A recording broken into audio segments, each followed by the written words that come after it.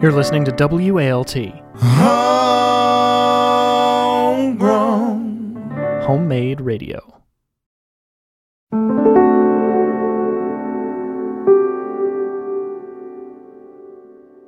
Adrienne Bain, good evening. Hi. How are you on this fine Tuesday? I'm very tired. Yes? It's really hot. It is very warm. And I'm tired because I got my second vaccine shot. As did I. Really? Which means listener We can meetup. lick everything. What? We went in such different directions. Wait. Oh, yeah. I guess we can see. I'm so used to not seeing people at this point that Can I tell you a thought I had today? I would love to have a get together, like, of our listeners. Yeah. I don't know. I don't know how we would do it. I don't know how we would do that, especially since that would still be wildly irresponsible. Yeah, and our apartment is not big enough. But guys, just come over. Or we could have a picnic. Or we could have a picnic. Oh my God, honestly, that'd be amazing. All right, we'll meet you in Prospect Park on Sunday 3 at p.m. 3 p.m. Someone has to bring seltzer, Mm-hmm.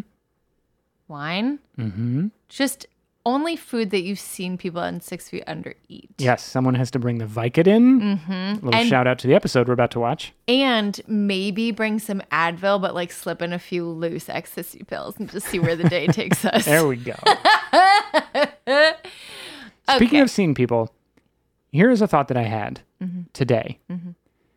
I'm having this weird and very distressing experience where, as I have started to venture out to interact with friends at a distance, over coffee, outside, across tables, I'm finding that when the interaction gets close to an hour, I start to get itchy and I start to feel like this is supposed to be over soon and I don't have the emotional bandwidth to continue having this That's literally how I feel right now. interaction. Well, buckle up, sunshine. We got a lot to talk about.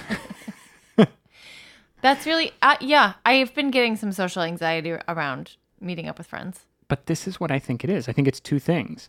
One is that for the last year plus, almost all of my interaction with other people has been hour-long Zoom meetings. And so the idea of having an interaction with anybody but you that lasts for more than an hour, my programming for that has just evaporated because my whole emotional familiarity with that now is open the computer, sit and make nice faces for 1 hour, which is exhausting and anxiety-inducing to do over this video chat platform. But don't worry, at the hour mark, it's over and you can close the laptop and Wow. be honest about the fact that you're still in your sweatpants. Figuratively and literally. So that's one thing. But also, as you were talking about in the intro last week, television characters have replaced real friendships Definitively. for much of the year. And how long of a stretch do we interact with our TV friendos for? And again, an we hour can- at a time. And again, we can click them off. Exactly. I don't like this. It's terrible. But it's not permanent. It's just that our brains have slightly adjusted. But once we're able to be back and out with people, it's going to shift back. We have years of not only our own personal experience, but of genetic coding in us.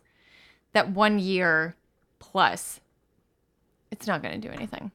I'm just showing the raw, uncomfortable inside of myself, even if it does not feel good, just like the characters of 6 Feet Under are about to do in Season 2, Episode 6.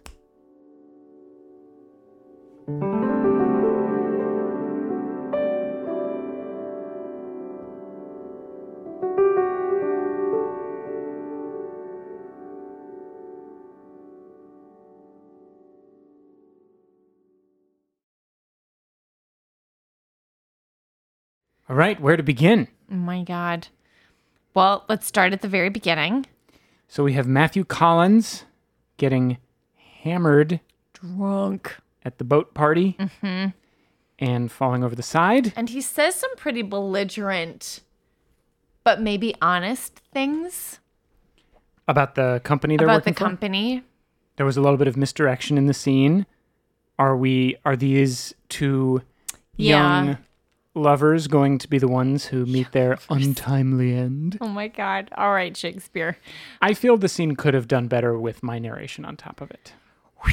That is a They're statement. standing rather close to the ledge. I have to hear that when we're watching it, so you don't have to subject the listeners to this. We want them to like us. And I think we can agree it improves the show. So, Matthew Collins falls into the water, perishes. We later find out that he is cleaved in twain by a propeller. But also, like, there's a moment where he doesn't have to fall off. No, he leans after that cheap can of beer that he I know. was sad to part with. I know. I didn't think that it was, I felt like the moment we saw, just going back to your misdirection thing, I felt like the moment we saw him being super belligerent, I was like, oh, he's going to fall off. You knew at that moment it I was going kind to be of him? did. So then I thought it was too easy. So maybe it wouldn't be that. And then it was. Okay. So anyways, so what's a theme here? So a theme would be, so who else is like belligerent, which would be Patricia Clarkson, who I fucking love. There is... Not only just as an actress, because she's incredible, but this character is so perfect she's the perfect foil. I want to say something about her before I forget it. Okay. Which is, I felt when we finally see her and Claire and Ruth on the screen at the same time, Yeah. I felt for the first time like, oh, I think I understand something about Claire, which Yes. is that she is the exact midpoint Yes. of these two humans, Yes. Ruth and Sarah. Yeah. And then something clicked for me, Adrian.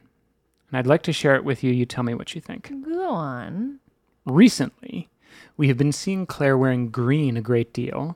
And indeed, in the scene where Sarah comes into Claire's room and is looking at her artwork and evaluating it, we see that there are two bright green pillows Right. on Claire's bed. Now, Adrian, Right. I have thought often, both in the past and in the recent past, when viewing this television programma, about the faded green color of Ruth's domain, the area where we see her most frequently, which is the Fisher family kitchen. It's a faded green. It is. What color is Sarah wearing when we first meet her? She has turquoise beads around her neck. Or emerald. Could be emerald. I thought they were turquoise. Turquoise is blue. Well, that's debatable, I think. No, it's not. I experienced turquoise as greenish. That's because you're colorblind. Be that as it may, There was a greenish there's a bright green necklace around around her neck. Sarah's neck, suggesting, I think, that Claire still has that, whatever green is intended to symbolize, which we have talked about extensively on the show and have not yet come to a consistent interpretation, which I think is fine. It's an evolving conversation. But I think they're trying to say something basically with the color palette of green, in particular with regard to Claire. I cannot wait until we get one of the writers on and they tell us to our faces that we are overinterpreting this. I cannot wait for that moment, but I'm so here for all of this. Well, yeah. But you would think that everything would be like, But do you really think that's an accident?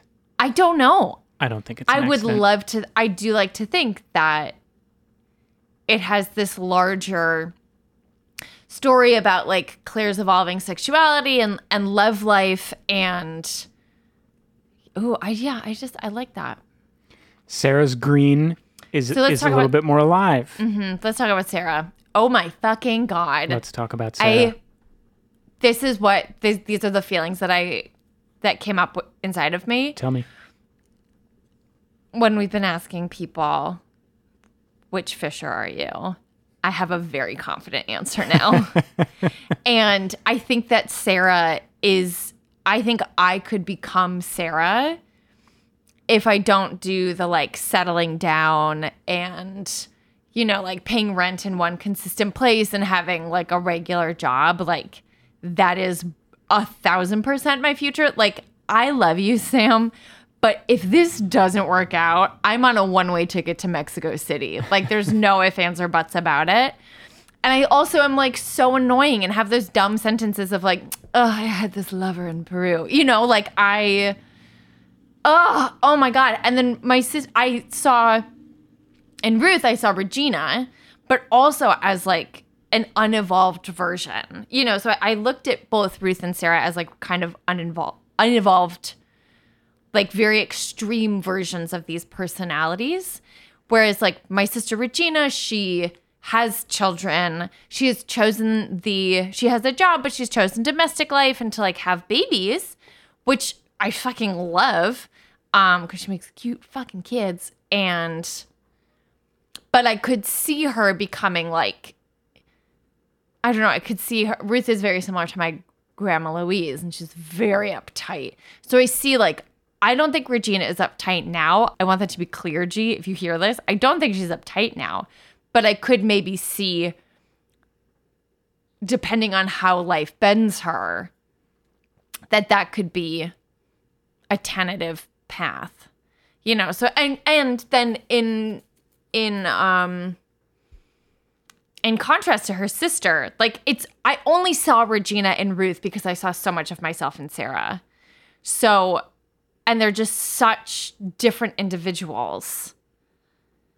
But I think that's something that Regina and I have, which I don't know if Ruth and Sarah has, is that I think at a very early age, Regina and I realized that we have chosen very different paths and just like our characters are very different from each other, but have absolutely chosen to love that person and make fun of that and, you know, like use it as something to like hopefully have a deeper connection with instead of having it pull us apart.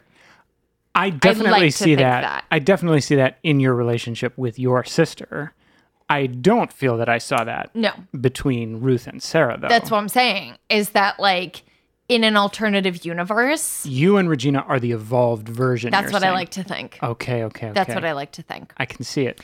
Because I've thought about this, about what would it be to be this like, it is fun to be a woman and travel around and have a lover in every country and a story about every place you've ever been to. But at a certain time, it does get very exhausting and you do kind of like crave that like, oh, I kind of want like a little bit more. This is my own experience.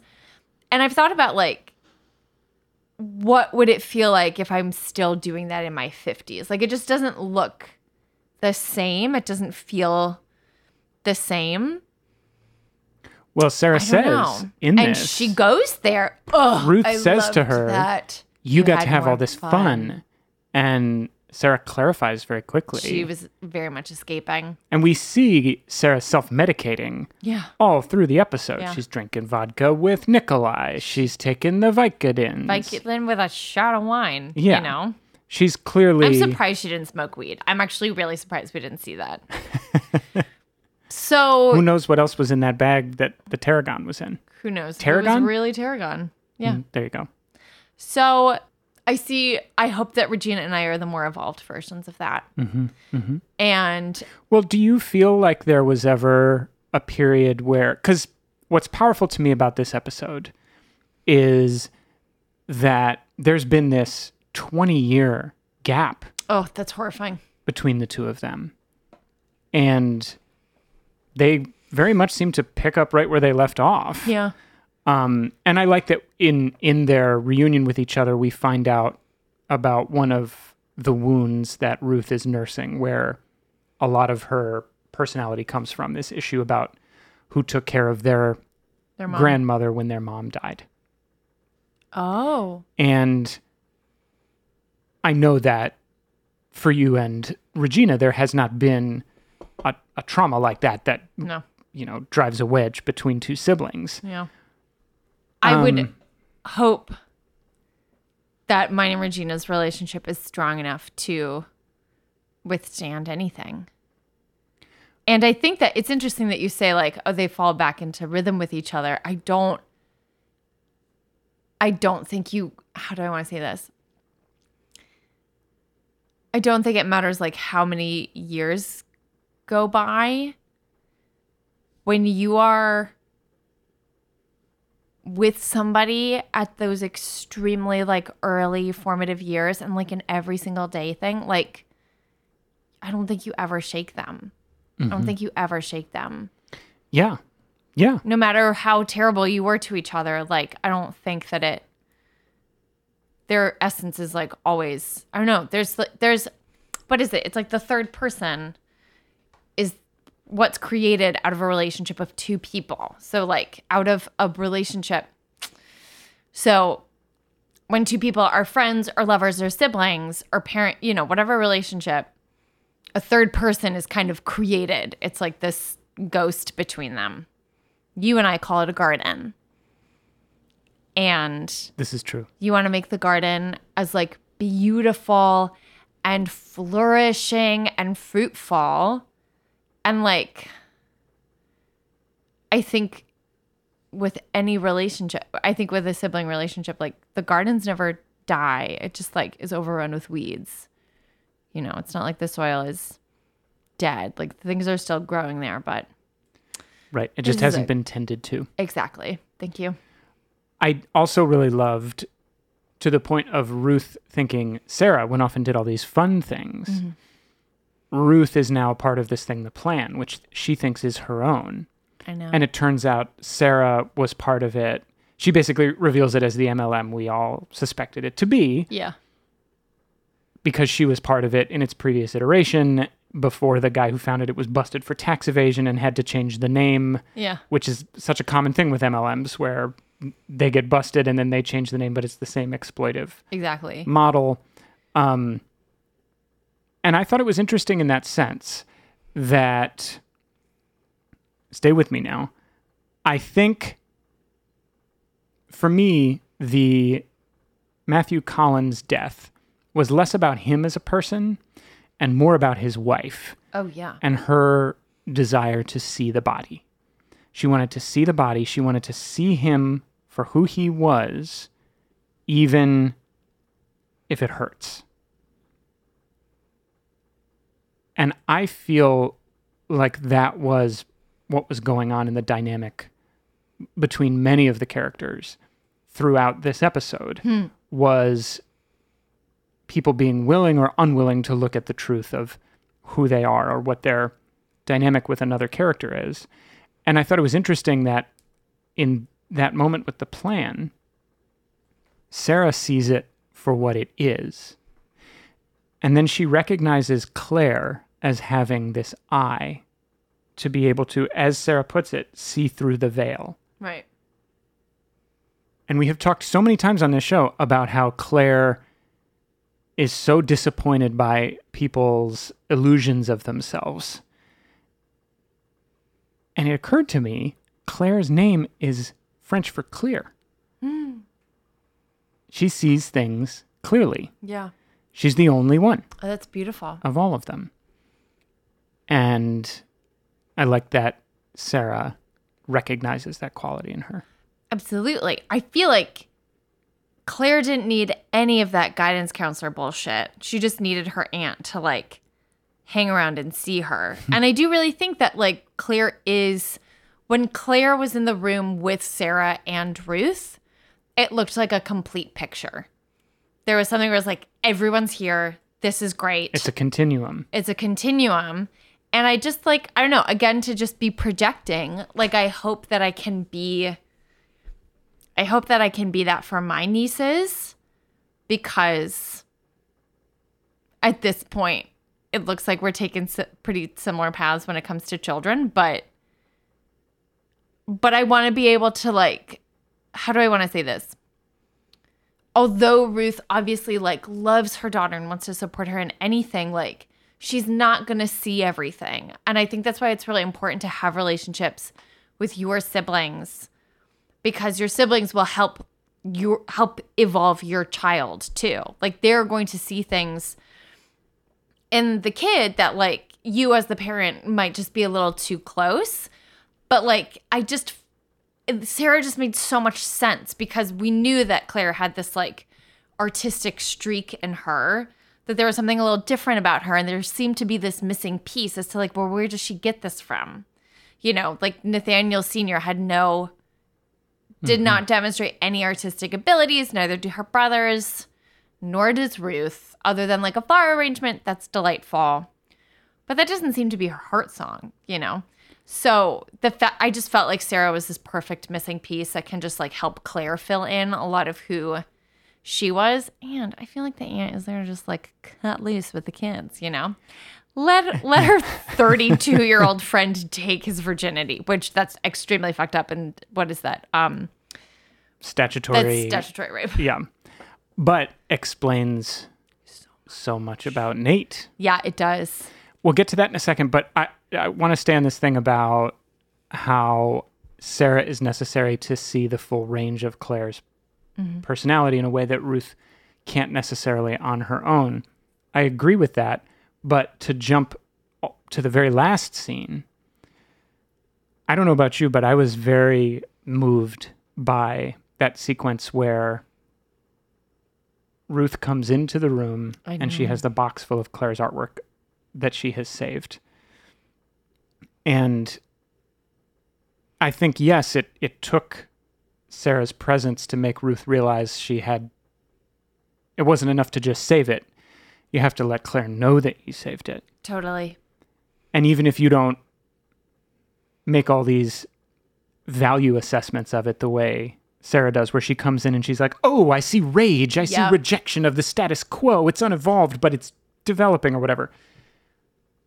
Even if Ruth doesn't do that, there's a way that just saving and preserving it makes Claire feel really seen. And that's not something that Sarah could do necessarily. Because Sarah needed it to be about her. Yeah. And Ruth, I don't know what the... Well, I was saying it more in like, because Claire's not Sarah's kid, like she can't save all of that stuff. Mm-hmm. Like my mom has boxes of every little thing that we made when we were kids. Like they're just big Tupperwares.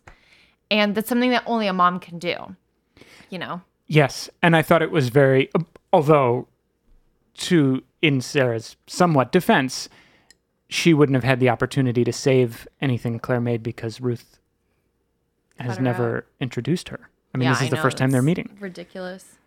But also, I thought it was very interesting and subtle that when Ruth comes in to have that interaction with Claire, Claire is chatting online with a friend. She's having a virtual interaction. I know. I'm like, what fucking friend, Claire?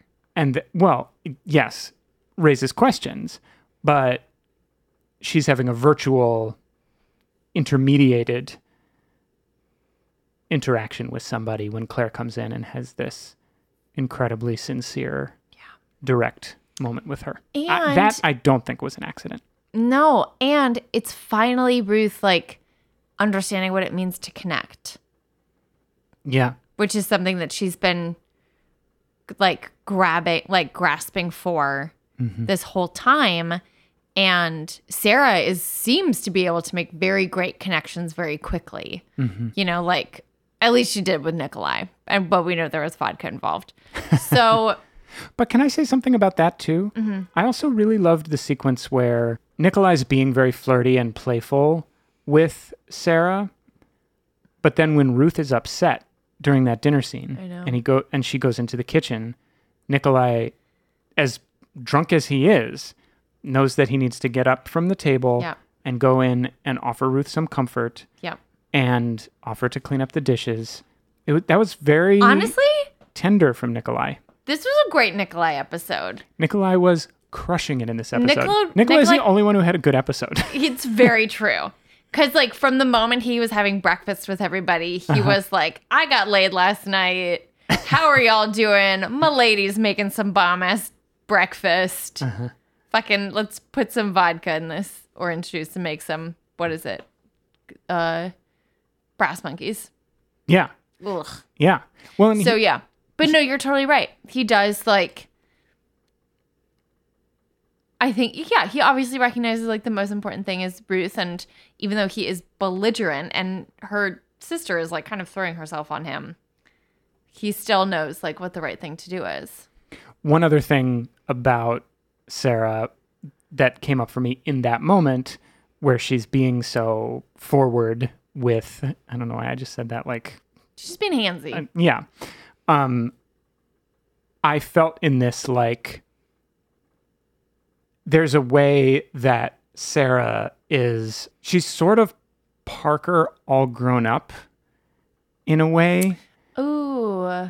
Not so much in terms of the lack of boundaries, in terms of I just call it like it is. I just say what I feel. I just have sex with whoever I want. I just do it. I just open myself to life. Mm-hmm.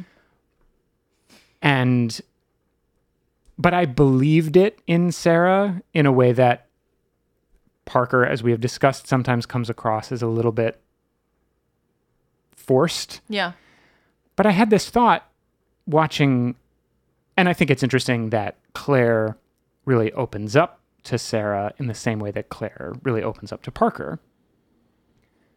But I had this thought in Parker's defense watching this, like, well, of course Parker's being really forced.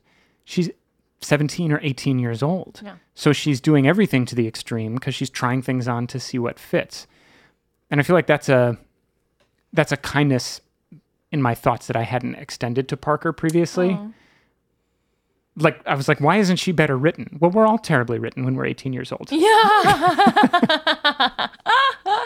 Yeah, that's totally true. Because we're the, like, protozoa versions of ourselves. Exactly. And I think that, again, who knows how intentional or unintentional these things are, But to your point, yes, Sarah seems very extreme, but at the end we understand her pain and how her pain kind of like propels that like very exaggerated world traveler artist life. And I think that's just like a testament to how good Patricia Clarkson is like, true. She's able to understand what is motivating this.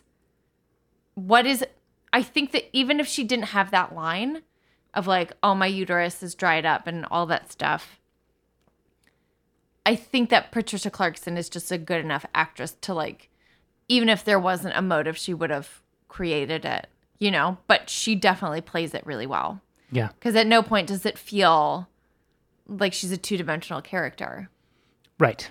You know, so. Speaking of women from 6 Feet Under who are seeking their true identities. Oh my God. Brenda. Okay, there's Oh my God, Brenda. a lot to talk about with Brenda. What is going on? In this episode. Let's start. Well, where do you want to start? I can't stop thinking about the hand job. We got to start with the hand job. We got to start with the hand job. Is that how you want to start? Sorry. Did you think that was a dream sequence at first? No.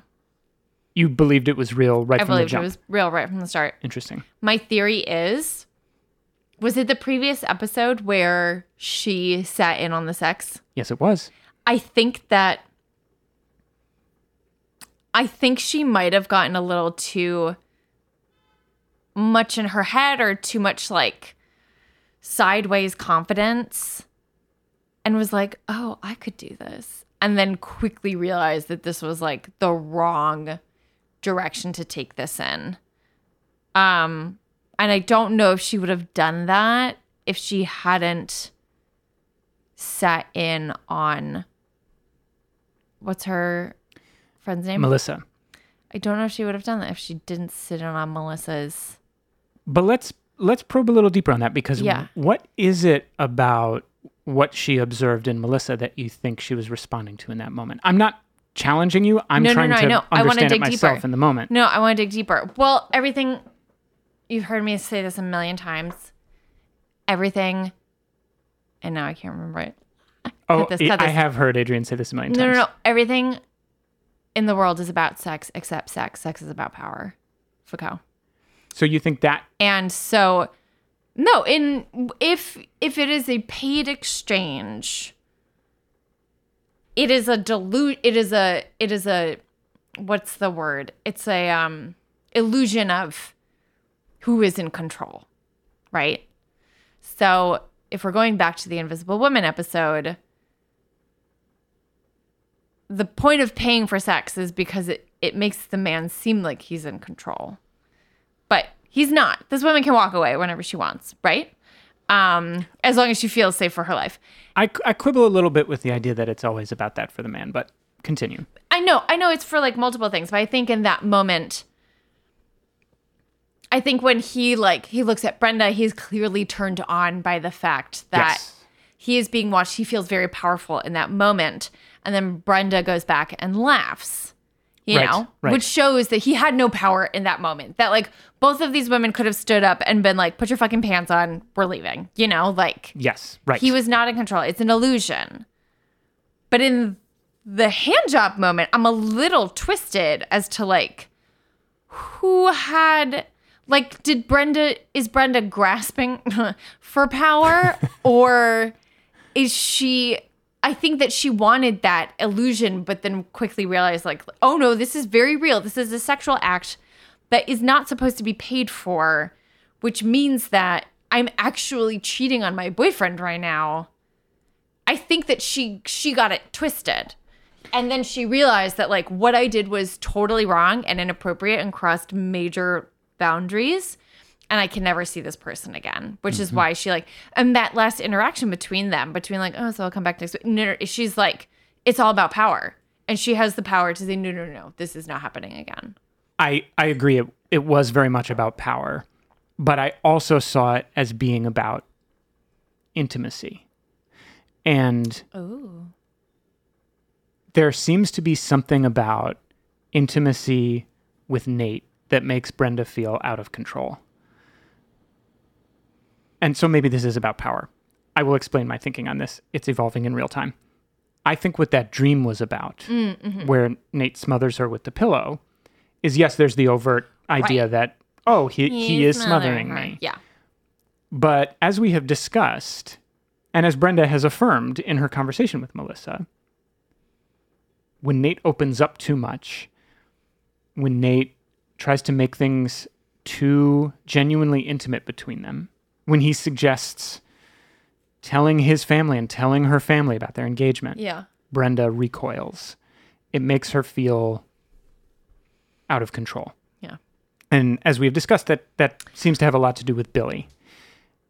Can I just quibble with you saying out of control? I don't think it's like she feels out of control. I feel like she thinks the situation is out of control. Where she's like, I don't know how to navigate this. I don't think she's out of control. I just want to clarify that. I don't mean out of that. I understand. I don't mean out of control as in erratic. Yeah. I mean out of control as in this could go to places that I know are unhealthy, which I think has to do with Billy. Yeah. And the fact that those lines have gotten so blurry there. But so I think that's what's going on in that dream is that, you know, as we have talked about, every time Nate says, I love you to Brenda, she doesn't say it back.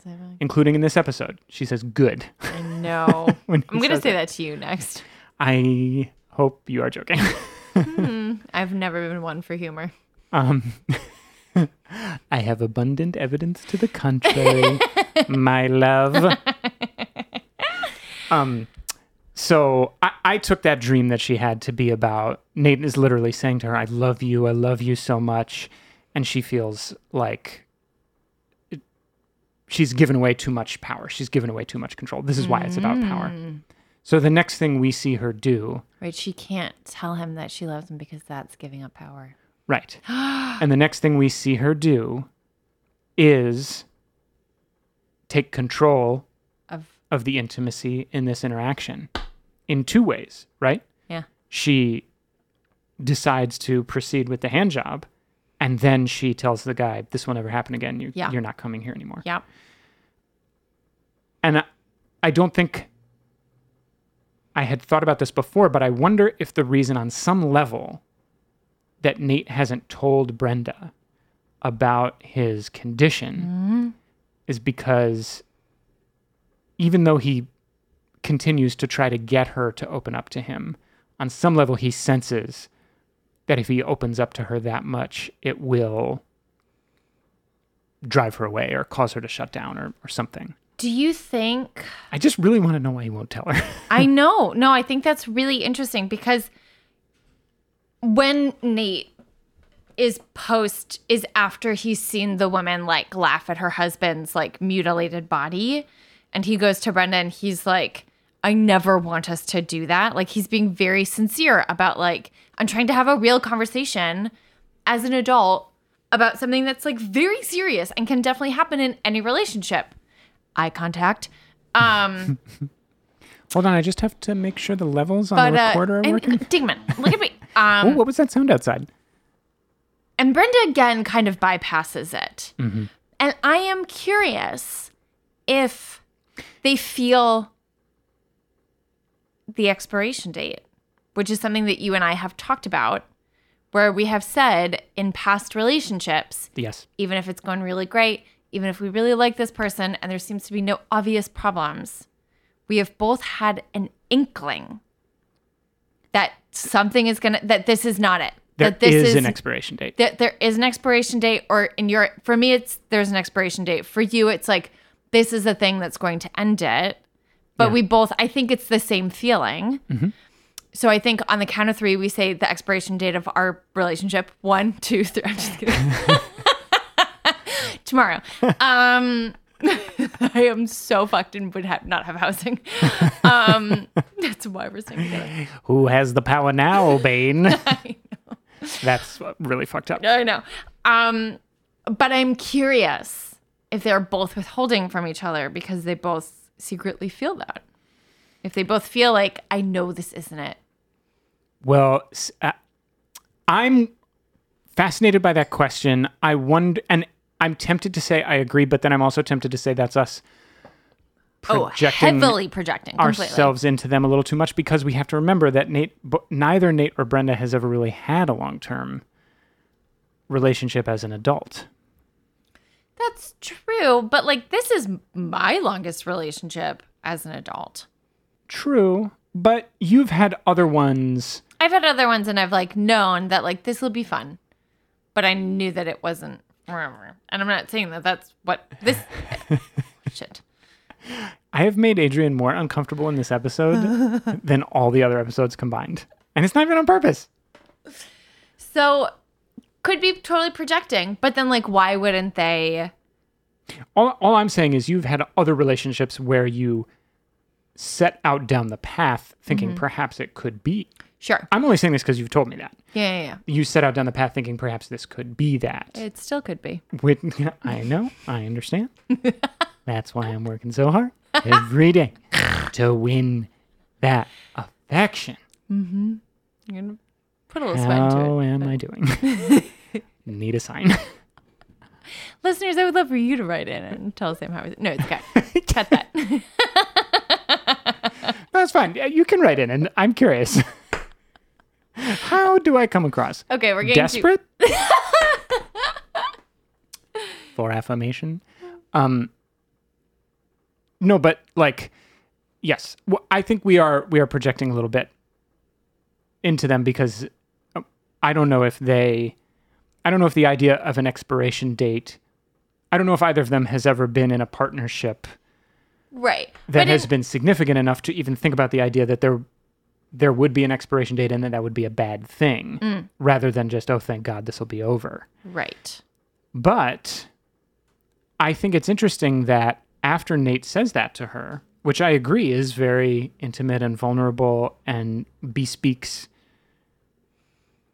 the depth of feeling that he at least thinks he has for her on some level, she says, if there was ever something like that came up between us, I would have been long gone. I know. What does that mean? I think it goes back to what we were just talking about her relationship with intimacy, which is that rather than talk about it, rather than be intimate, emotionally, she would just smoke bomb. That's really interesting because that makes total sense. I interpreted that as she would be dead. Whoa. Mm-hmm. Wait, say more about that. That's all. Because I feel like they would be long gone. That's something that you kind of say about someone dying. Wait, you don't say that about. No, wait. Like, I wouldn't say I would be long gone. I feel like you say that about death more than saying, "Oh, I'm leaving this relationship." Okay. Like, I don't say that my exes are long gone. I just say that we broke up. I just think that was a really interesting choice of words. And like, whereas when you talk about someone who's dead, it's like, oh, they're long dead. You know, like they're... Wait, so if it means... This is fascinating. I don't know if this means anything. I could have misinterpreted the moment, but... Well, so if it... No, I mean... But I don't know, because some people have that... I hate it when people say this, but some people say like, oh, I know I'm going to die young, which I hate when people say that because it just makes me nervous. Yeah. But maybe Brenda, because she's like, oh, I can't believe... You know, going back to her during the dinner date, and she's like, oh, I'm always surprised that we're here the next day when she wakes up, because she was like, we're all going to die in a nuclear explosion. Oh, yeah. Yeah. Yeah. Maybe she has this idea that, like, I'm not going to live that long. So... Which would be ironic because Nate's someone who's grappling with his mortality right now. Whoa. I would be long gone. That sounds like she would be dead. That doesn't sound like they would have broken up. And you think that is a function of the fact that she's like, sure, why wouldn't I marry Nate? I don't even know if I'm going to live to see tomorrow. Yeah. Wow. I would be long gone. I don't know. I would love for someone else to write in and see if they heard the same thing. That is a direct question to you listeners that we would love to know your take on. What did you hear in that moment? Because I could see, because also like I could be long gone could also mean in my life, I would say it as in like I'd be very far away. I would be, you know, if this didn't work out, I would be in Thailand. You literally said earlier in the episode, if this doesn't work out, you're going to Mexico City. I know the apartment I want to stay in. So there's something about it that doesn't seem like it's just a breakup. Maybe that's what I want to say. I don't know. FFG@WALT.FM would love to know what you all heard. Yeah, I would love that. From Brenda in that moment. Let's talk about David and Ben. Oh, this is the heartbreak that makes Ben like women again. In Adrian's grand unified theory of Adam Scott as Ben. I don't know why I said again, but... Right, who knows? Who knows? Maybe Leslie is his first lady. Mm-hmm. In Adrian's grand unified theory, this is what sets him on the path that ends. He leaves law. He naturally goes into politics. Leslie Knope. And then he shacks up with little cutie in small town Indiana. Well, what was your feeling about what we saw between Ben and David? I don't know. I didn't think that... I can definitely see that they might have overlapped a little too quickly. Mm-hmm. I could see David not giving his like full self. But also, I feel like we haven't seen really give David his full self, because when he was officially with Keith, he was like, I'm not super comfortable about my sexuality. And then they break up, and then he becomes super comfortable with his sexuality, and then they hook up, and they're not supposed to, but David is like, I'm so fucking into this. And now he's like heartburned by Keith, and then... Wait, what did you just say? Heartburned. Heartburned? Like your heart burns. Like your heart hasn't broken. I've never heard anyone use heartburn that way. It's because I'm reading Nora Ephron. It's so good. Yeah. He's heartburned. He's heartburned. Or sometimes they say, like, my heart is bruised. That's so good. Thanks, honey. Okay, please continue. So I totally know that feeling, like, right before I met you, and my, like, the person who I was with long term before we split, kind of more on his terms, but I am very glad that he's on that path. And I met someone the next day, and they were lovely. They were great. But I was like, this was the line I used. I told him that, like, you're amazing. You are a catch. You are a 7-course meal, but my taste buds are burned. Mm-hmm. Mm-hmm. And it's like, if your taste buds are burned, it doesn't matter how expensive, how delicious. It could be the best meal in the world. You're not going to taste it. Right. You got to be there for it. But then my taste buds healed perfectly for you. So. Well, I been lapping that up. Sorry. have always had impeccable timing. I can tell that was not a good time to say what I just said. So maybe I haven't.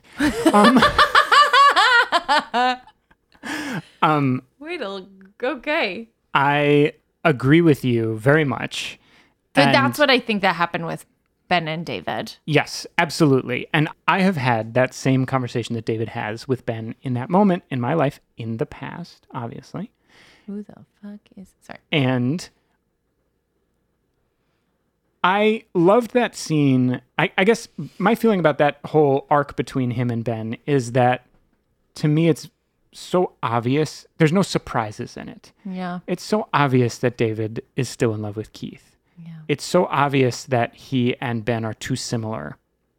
Yeah. To be, to have a real, truly dynamic connection. And because their vibrations are too close together. They're harps that play the same note. And it's so clear that Ben is ready to find his partner, and that David is not ready to find his partner. He's just getting back out there. And what I appreciated about that, I guess, is in a show where relationships take so many unexpected twists and turns, and people turn out to be so different than we expected them to be, and it turns out that they have these whole other sides to themselves that nobody, the characters in the show or the viewers of the show, ever saw coming. There was something very refreshing about a relationship dynamic that wasn't necessarily dramatically surprising, but so sincerely and authentically rendered, written, performed. The dynamic between David and Ben wasn't full of explosive drama or melodrama or epic betrayals or people pulling guns. It was also only 3 weeks. I know, but how long were Claire and Gabe together, you know? That's totally different. We didn't see it devolve. No, Claire and Gabe are teenagers true. Riddled with hormones. Everything is dramatic. I know. Whereas Ben and David have, like, leveled out in their 30s. I know. I just mean... But yeah, it was very simple. So many relationships in the show devolve into chaos. True. And I like that this relationship was just... Or is born out of chaos. Or is born out of chaos.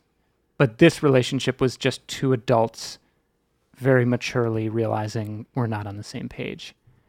And I just thought it was very cool to see that contained within the chaos and melodrama of 6 Feet Under can also be this other dynamic. Yeah. That's a good call. Because I think that both of them handled it as maturely as they could. Right. Like, it wasn't any, like, hard feelings or anything. It was just like, I think this isn't where the timing was off. Yeah. You know? Ben doesn't, like, retaliate by trashing David's room. He gets upset justifiably. Yeah. And he leaves. Yeah. And David doesn't continue lying to Ben. He doesn't... Yeah, that's true. You know, string it on for further than it should go out of some sense of guilt or obligation. He realizes that he's got to call it like it is. And yeah. That's a good point. I think the only other big thing that we should talk about is David and Nate's trip to Mitzi's... Oh, fucking Mitzi. Frank Sinatra house. One thing I did think was cool, cinematically, in that scene is they walk into the house and Mitzi shows them the mirrored coffee table. Yeah. And they see themselves inverted in it.